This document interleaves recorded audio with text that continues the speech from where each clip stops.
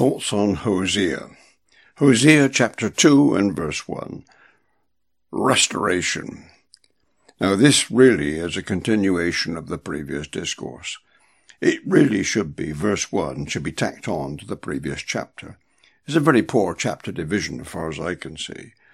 Really is a continuation of the previous discourse, of the previous passage. Verse 1 of chapter 2 says, "Say of your brothers, my people, and of your sisters, my loved one." I read this as a continuance of the fact that God is saying to Judah, saying to Israel, though I have brought, or I will bring, wrath and judgment upon you, yet there is mercy with me, abundant mercy, sovereign mercy, free, gracious mercy, my people, my loved one. Yes, they be united as one people under one Lord, my people, my loved one. God the Lord, taking back his people, uniting them. As before in the previous discourse, I see this not as a literal restoration of Israel and so on, but the new covenant.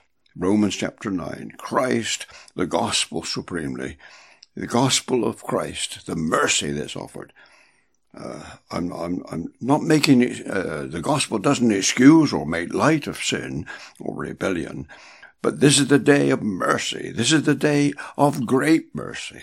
This is the day of grace and offer of salvation in Christ. The great day of God's wrath is coming. There are two great days here. The great day of mercy is now, but the great day of judgment and wrath is on the road. It's coming. Death is on the road.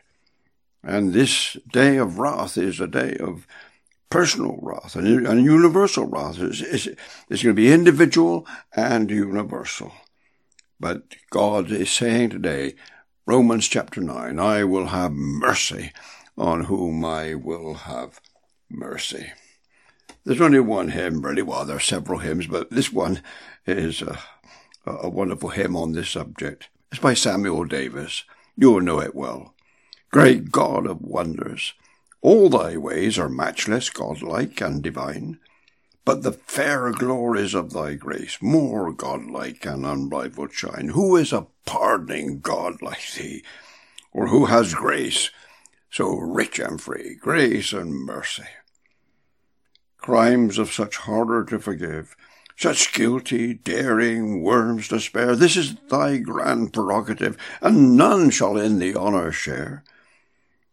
Who is a pardoning God like thee? Or who has grace so rich and free? Angels and men, resign your claim to pity, mercy, love, and grace. These glories crown Jehovah's name with an incomparable blaze. Who is a pardoning God like thee, or who has grace so rich and free? In wonder lost, with trembling joy, we take the pardon of our God.